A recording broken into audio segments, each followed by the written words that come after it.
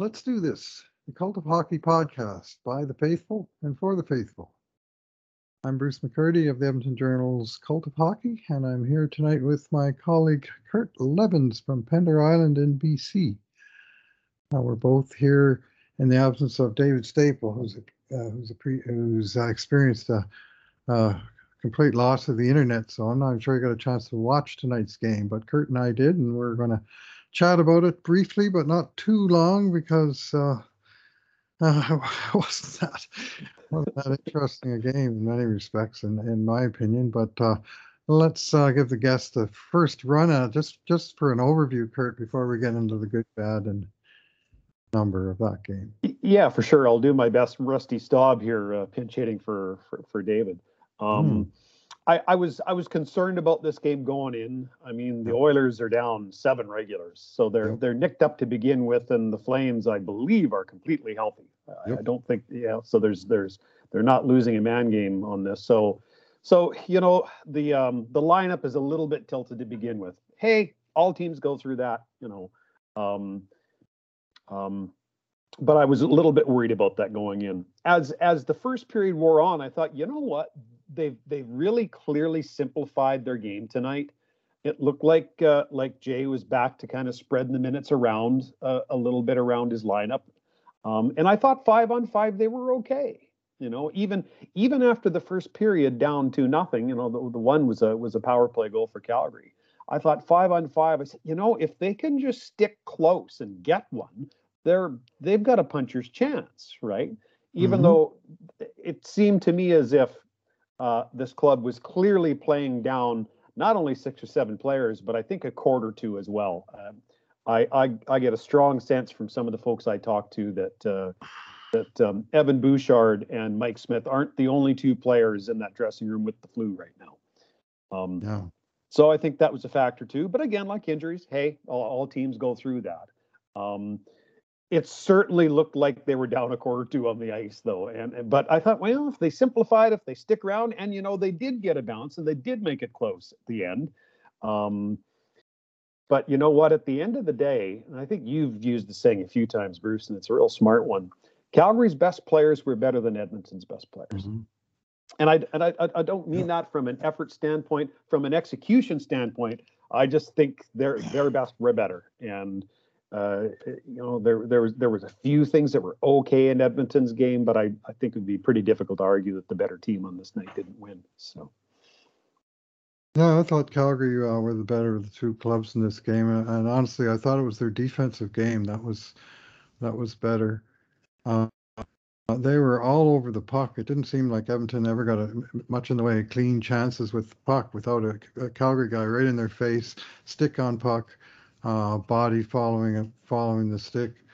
And Edmonton had a tough time breaking through that last line of defense. Man, Calgary thought, specifically their defensemen, guys like Hanifin, Goodbranson, Zadorov, were just like a wall back there. And especially Edmonton's big guys had trouble breaking through against them. I agree. Calgary really plays with pressure, don't they, Bruce? You know what? Yeah. You don't have more than half a second to make a decision if you've got the puck. So that's right. And it was a game where Edmonton. Both my wife and I made the same comment, and I trust her on these sorts of things better than I do myself, that she thought a couple of the players on the team looked sick. And she didn't look, especially Leon, she said, just his eyes. She says there's something not quite right there. And there certainly was, one of those where the spirit was willing, but there was too many battles lost by, him and Darnell Nurse was the 2 guys that I thought were struggling. And just struggling in some of the sort of fundamental, losing strength battles and stuff that you don't normally expect from those guys. Darnell got decked to the ice early in the game on a good clean check by Blake Coleman. But geez, you don't expect to see Nurse get knocked down. And Calgary won that possession, and they kept it in Edmonton's zone for 30 or 40 seconds. And the boys were pretty winded by the time they got to the bench. And it was a struggle. Calgary didn't give them a thing. The ref gave them a goal. It's the only reason Edmonton didn't get shut out was they got a good bounce off the ref. That's just my good thing, but I'll save a nice comment at least for one Oiler. But let's move on to that now. Kurt, what's your good thing for this game? My good thing, I thought there were a handful of good things in what was clearly an insufficient, effort overall. But the one guy I want to point out is Philip Broberg. And one of my slight feelings of dread going into the game tonight is when I looked at the lineup and warmups and I saw Broberg over on the right hand side. I go, oh boy, here's a test for a raw rookie, which is what Philip Broberg is. Playing against a real tough team to play against. You're going to have your face up against the glass a lot when you're playing Calgary. And he is on his wrong side, which might be relatively easy to do if you're in beer league, but when you're in the best league in the world, playing your offside, even if you're a grizzled veteran, it's tough. And there's a reason most players don't do it, is because it's really hard. But you know what? He and Broberg and Keith were clearly their best pairing. And I thought Philip Broberg might have been their best D-man on the night, actually. Yeah. His 22-34 time on ice was, I think that's a second next to his career high. Right. He had one big game in Vegas or maybe Arizona, and during his first call-up. And then last time around, he was getting a lot of 6 or 7 minute games his last time, but they elevated him tonight. They had to go with 6 D-men tonight, not 7. And so they went with a clear third pairing of Niemelainen and Lagesson, who were each in the 10-minute range. Yeah. But Keith played 24 minutes, Broberg 22 and a half. Yeah. And on the other pairing, Nurse played 24 minutes, Ceci just under 21. So they were clearly relying on them as the top 4. And Broberg, who was as recently as last week, he was number 7 out of 7 with a bullet. Yeah. Well, tonight he was number 4 out of 6. Well, he was in Bakersfield, right? It's like he went in between times. He went to Bakersfield, and then he got called right back up as soon as Barry got hurt. I think he was only down there he went down for 1 game. He scored, but the player that's come back from Bakersfield is just leaps and bounds ahead of the guy that was, he's taken the game a little bit by the throat. He was, to my eye, either disappearing out there or even trying to disappear out there and just sort of keep it as simple as possible and hope nothing went wrong. Well, he's starting to play a little more commanding game, and he had 2 very dangerous shots on net in the third period. Probably the best chances Oilers had to tie it came off the stick of Philip Broberg. So we will give some credit for that. And I'm very encouraged, as you say, these last 2 games, they put him on the right side. And I think they were his best 2 games as an Oiler. I said that on the last game. I gave him the highest grade of any Oiler on Saturday night. And that time he played like 14 minutes. And tonight they really bumped his workload, and he responded pretty well. And thankfully he got up after Milan Lucic basically tried to run him through the end boards. Yeah. With a shove in the back from outside the goal line that I kind of looked askance at. But yep, me too. According to Natural Stat Trick, Broberg on the ice for 8 scoring chances for, 3 against. Wow. That's a pretty good performance, especially when you consider everything that we just mentioned about him. So yeah, it's, what, rookie defensemen will have good games and they'll have bad games, and this was one of the good ones, and it kind of gives you a bit of a glimpse inside what kind of defenseman we may have in another year or 2.5. Yeah, some interesting numbers here from Natural Stat Trick, but anyway, it was a very peculiar game. A whole lot of the game was played in the sort of non-danger parts of the ice. And like I say, Calgary just checked the crap out of Edmonton. They did. Yeah. Milan Lucic, he also got away with what I thought was a clear and obvious penalty on my good thing. Mikko Koskinen is my choice from this game that I thought did a pretty good job of keeping Edmonton with a fighting chance in this game. And on the play I'm referring to, which I'll get away from because I don't want to make this into a griping about the refs contest, because it wasn't that.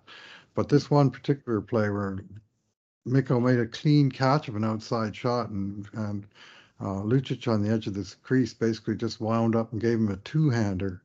Yep. And that's a slash anywhere on the ice. But if you hack a goalie and the puck's not loose, I mean, that's got to be called. I'm sorry, Mr. Referee. Yep, And I after agree. you just called a pretty marginal one on Ryan McLeod of the Oilers in the 2-1 game late in the third period, maybe you might want to think about calling that too. Anyway, And Mikko was Koskinen not took too a stick thrilled about the that. previous shift. I think he took a stick too from, I can't remember Mhm. who it was. So it was like two Yeah. shifts in a row. So he kind of turned around to the referee and said, "What is all this just okay?" And I'm with you. I thought it Mhm. was offside as well. Yeah. Anyway, Koskinen, he stared down a couple of breakaways and came up with saves to keep Oilers in the game. I just thought he was solid. I didn't think he was necessarily great, but I did think he was solid, Yep. and gave them the kind of net minding that they mostly needed. They were a little bit unlucky on Calgary's first goal, where Matt Tkachuk tried that between the legs thing that he does, and William Lagesson came over and took his stick the way he should. And the puck dribbled off of Tkachuk's stick right across the crease to Tyler Toffoli on the other side, and he roofed it. Well, that's definitely not on the goalie, and I'm even hesitant to blame Lagesson on that because I actually thought he did the right thing. He just had an unlucky result. Same. And I haven't seen too many defensemen play him as well on that play that Lagesson did, actually. So I'm right mhm, with you. yeah, and then Toffoli again got the second one on a, he was left free and clear to come sailing down the left wing, got a pass, and he made a perfect shot top corner. And then third one was Calgary's, I think, third and final breakaway of the game, and it was Johnny Goodrow off a horrible Edmonton turnover, and he made no mistake on the deke, and he had to, Koskinen gave him almost nothing, and Goodrow had to do a real good job of not just going around him on the deke, but he had to stick the puck into sort of the near 6 inches inside the near side post. Otherwise, it wasn't like he was sliding it into the middle of the net because he didn't have much place to put it. It was a pretty dexterous move by. Yeah. Uh, they call him Johnny. Why on earth don't they call him Johnny B. Goodrow? Such a great nickname, Johnny B. no, Goodrow. no Way kidding, better right? than Johnny Hockey, which is Absolutely. actually a takeoff of Johnny Football, and it's not even original at all. Yeah. Anyway, for whatever reason, they don't call him Johnny B. Goodrow. And it's right there sitting in front of him and has been for years. Yeah. Anyway, you're a radio guy. I'm sure you're a Oh, Johnny B. Good oh yeah, absolutely. aficionado. I think everybody is Well, actually. Chuck Berry. Yeah. Anyway, uh, so uh, I'll go with Koskinen. I mean, he gave in 3 on 29 shots, so he's just going to have an average save percentage just below 900. But I thought the first period he made a couple of fairly stellar saves that Calgary jumped out 1 or 2-0, early. It was even going to be an even longer night than it was. What you got for a bad thing, Kurt? The Oilers power play. Oh, As I kind of alluded to in the opening, 5-on-5, they were hanging in there, and then they got those opportunities with the man advantage. And I thought, okay, here you go. You kind of hung in on this one, playing a very simple, unfancy game. Like no mhm. one, I bet you a lot of people are going, I paid how much for my tickets? It Yeah. was the first two periods weren't much to stare at. But when they went on the man advantage, I thought, okay, here's the opportunity. And you don't have to score in every power play, but you really do need to get some momentum from a man advantage. Because if you don't get either a goal or the momentum, it works in the opposite direction. And I thought that really happened. Both of the first two power plays, I thought were, Connor McDavid had one pretty decent chance. Otherwise, I thought both of them were well below average. I thought they were too stationary. They just weren't snapping the puck around. They didn't look sharp or confident.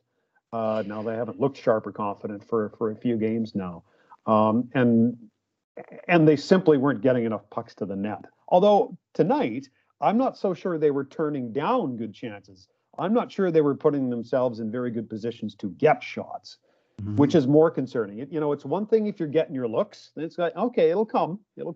I didn't think they were getting their looks tonight either.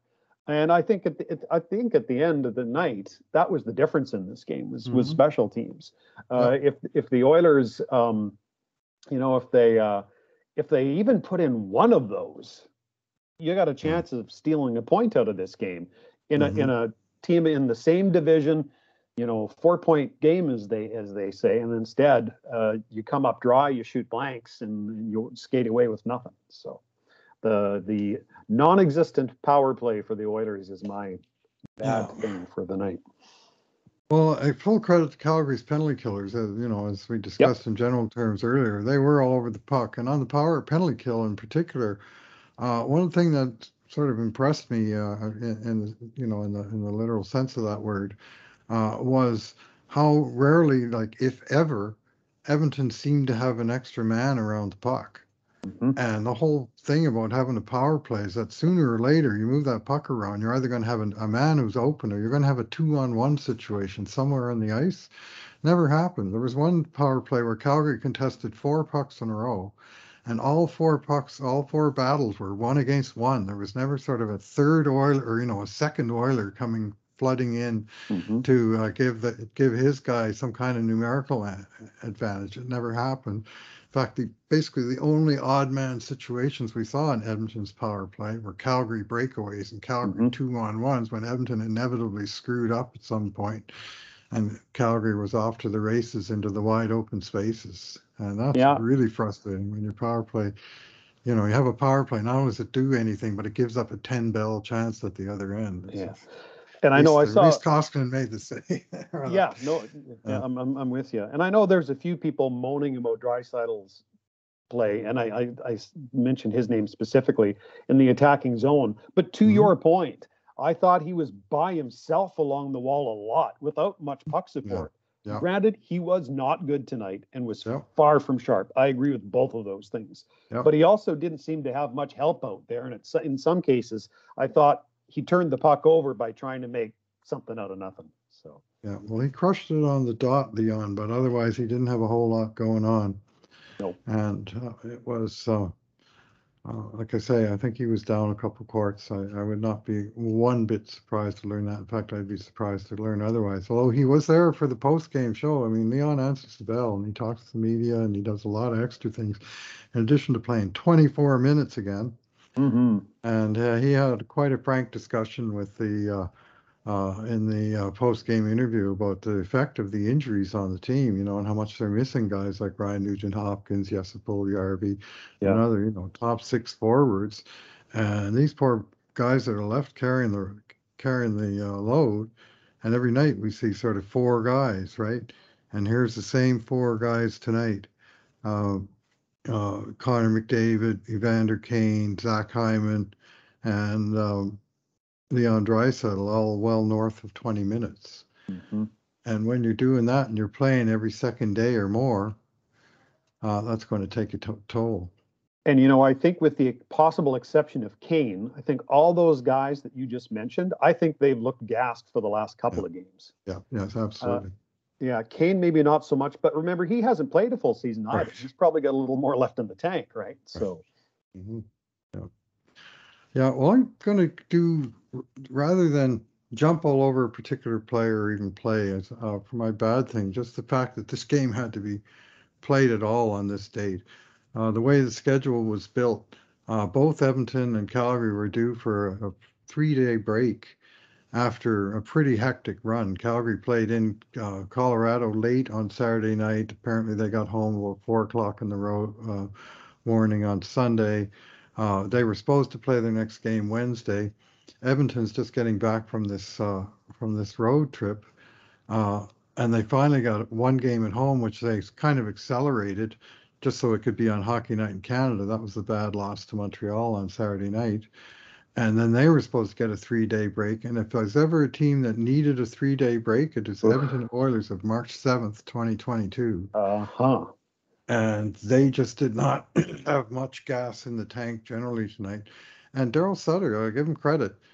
He was more perceptive than often the kind of expert commentary outside. They asked him a question about the game. He said, I thought all of Edmonton's players looked like they didn't have they were down a couple of courts. They didn't have a whole lot of gas. And he said, we were too. We were tired. We didn't play our best game. They didn't play their best game. Implication being that it probably wasn't as good a game as it would have been with two rested teams. And certainly that matches my observation. Yep.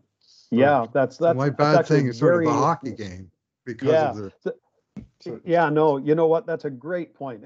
And you know what? A real fair point from him too, right? You know, Yes. for whatever you think of Daryl, he's a good hockey man at the end of the day. You know, Yeah, so whether you cheer for him or not. So yeah.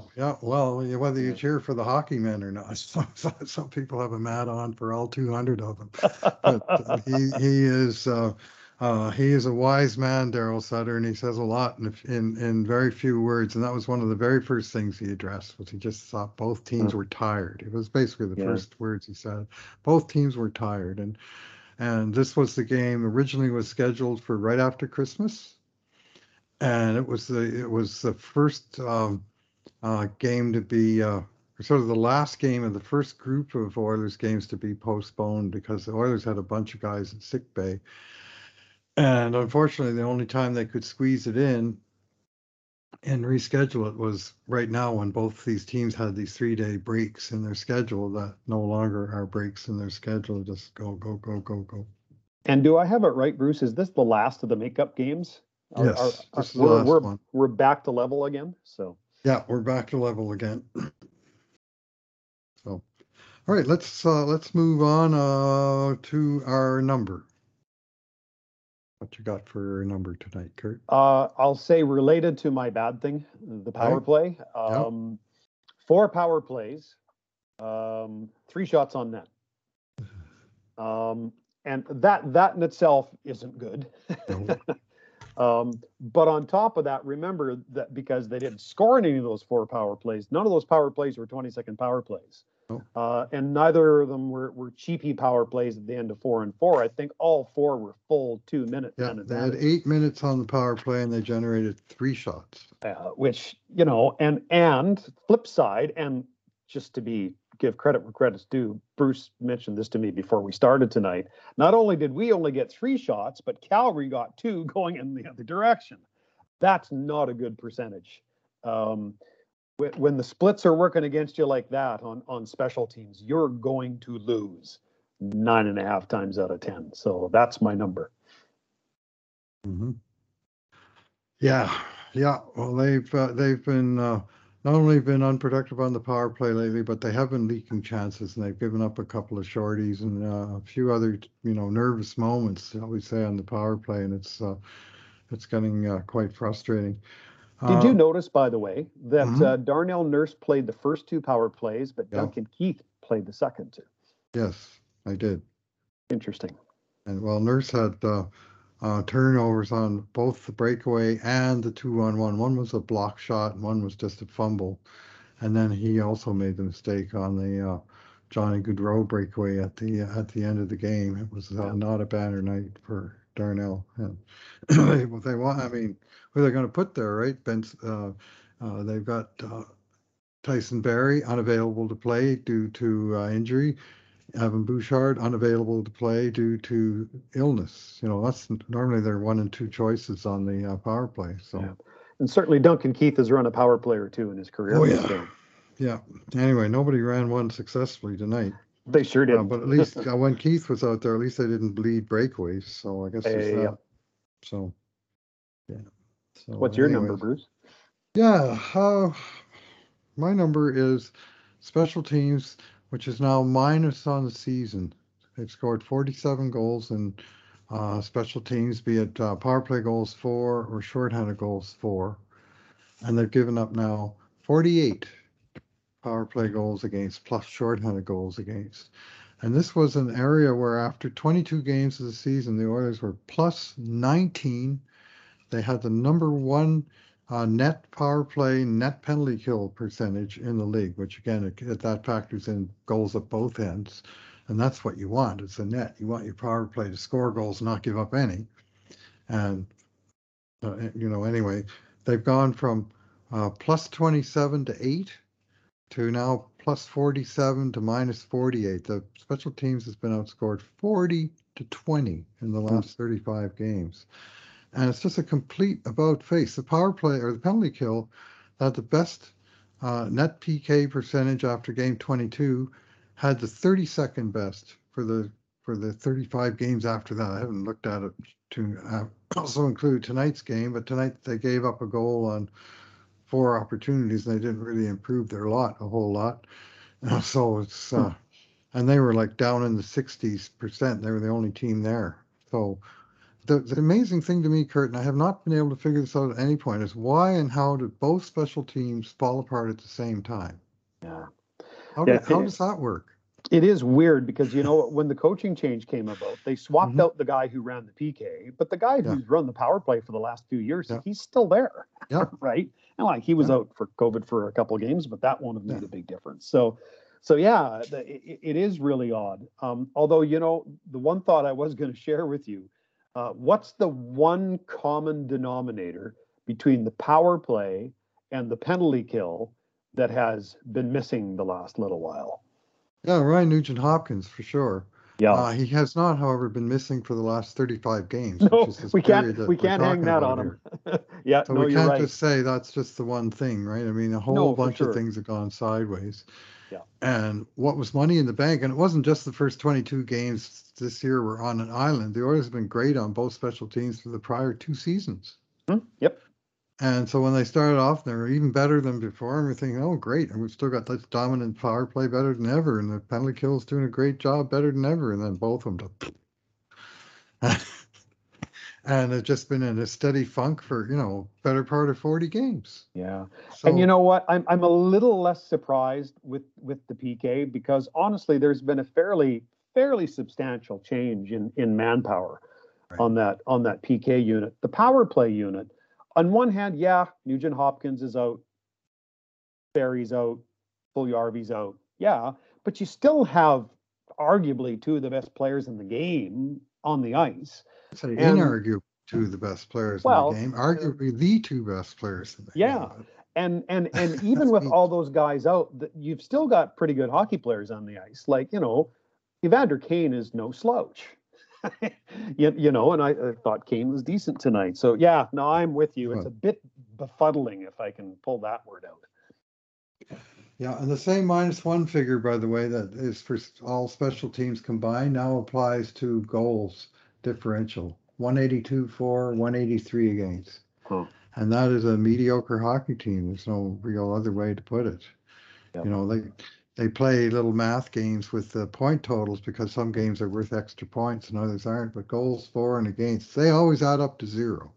When you add up the whole league, you don't get 55% or something like you do for points percent. It's finite. You get a 0-sum game, and if you're above 0 in the goals for, goals against differential, you're usually in the top half of the league, and if you're below it, you're usually not. I mean, the Oilers are just right there, and they're just right there on the cut line. But man, Kurt, they are losing ground, and they're losing ground fast. LA won again tonight. They pulled the goalie. They tied it up. Then Andreas Athanasiou scored the game winner in overtime. Second day in a row, he scored a game-winning goal for Los Angeles, which I bitterly mentioned to my wife was 1 more goal in total than he scored in Edmonton. Yeah. And things are just going poorly on the out-of-town scoreboard. And when you're losing your own games, it's a disaster. You lose 2 points. You need another night where everything goes right, where you win and they all lose just to get it back. Yep. And then you need another night where you can actually then start to think about gaining ground back. So. Well, but then the next 2 opponents are tough, damn opponents. Yeah. Right. Tampa Bay. Mm-hmm. And then isn't Florida the other one? Washington and then Tampa Bay. Yeah. So Washington teams that have won three of the last 4 Stanley Cups. Yeah. And then teams that the Oilers are ahead of in the standings, but they've lost to them this year. Yeah. The Red Wings and the Sabres, right? And the Devils are in there too. Oh, man. So they lost to all those teams on the road. So God knows what to expect out of that. And of the walking wounded, I mean, the only 2 guys who I think are going to be back in the next couple of games are, I think Cassian is probably likely the first guy to come back. Inexplicably, I'm surprised at this, but if you listen to people talk, it sounds like Josh Archibald might actually be the next guy up, and that Puljujarvi and Nugent Hopkins may still be 10 days, 2 weeks away. So, Yeah, well, yeah. Yeah, so top sixers are missing, and that's the other downside of this huge, intense schedule. When a guy misses 3 weeks to an injury, where normally you might miss 9 games or something, now he's missing 12 games yeah. in the same time interval. He can't recover any faster just because they're playing more games, games at a higher rate. So injury bug is, it's biting in multiple ways. So I thought Koskinen was pretty good tonight. I agreed with you. If you're the coach, though, who do you start in the next game? Not Mike Smith. I'll start there. I agree. And I'd be thinking about Skinner. Yeah. I'm 60-40 starting Skinner. Yeah. I am. And it's because, you know what? I think a rested Mikko is going to be decent for you down the stretch, right? But as soon as we've got 4 years to sample on him. I don't mean any disrespect to the guy. We know who he is now. And if you don't have another goaltender to spare him off, well, then your goaltending isn't good enough, and that's a different conversation. Right. Yeah. The book says that he plays better at a rate of 3 or 4 games every 2 weeks as opposed to 6 or 7, and being relied on to start game after game. So yeah, Ken Holland can look that up in the guide and record book. Yeah. Yes, he can. All right. Well, let's call it there, Kurt. And how I've got player grades to get down to. Kind of a surprise assignment with David's computer outage. Somebody's going to pick up the ball, and I thank you for stepping into the second seat on very short notice and a little under the weather yourself. So thanks for toughing it out and proving that it is possible to deliver a good performance even when you're a little below the very top of your game. So more of a bunt than a home run, but I'm always happy to chip in. All right. Anyway, thanks for speaking with us tonight, Kurt, and thanks to you, the audience, for listening. And in the meantime, and in between times, this has been another edition of the Cult of Hockey podcast.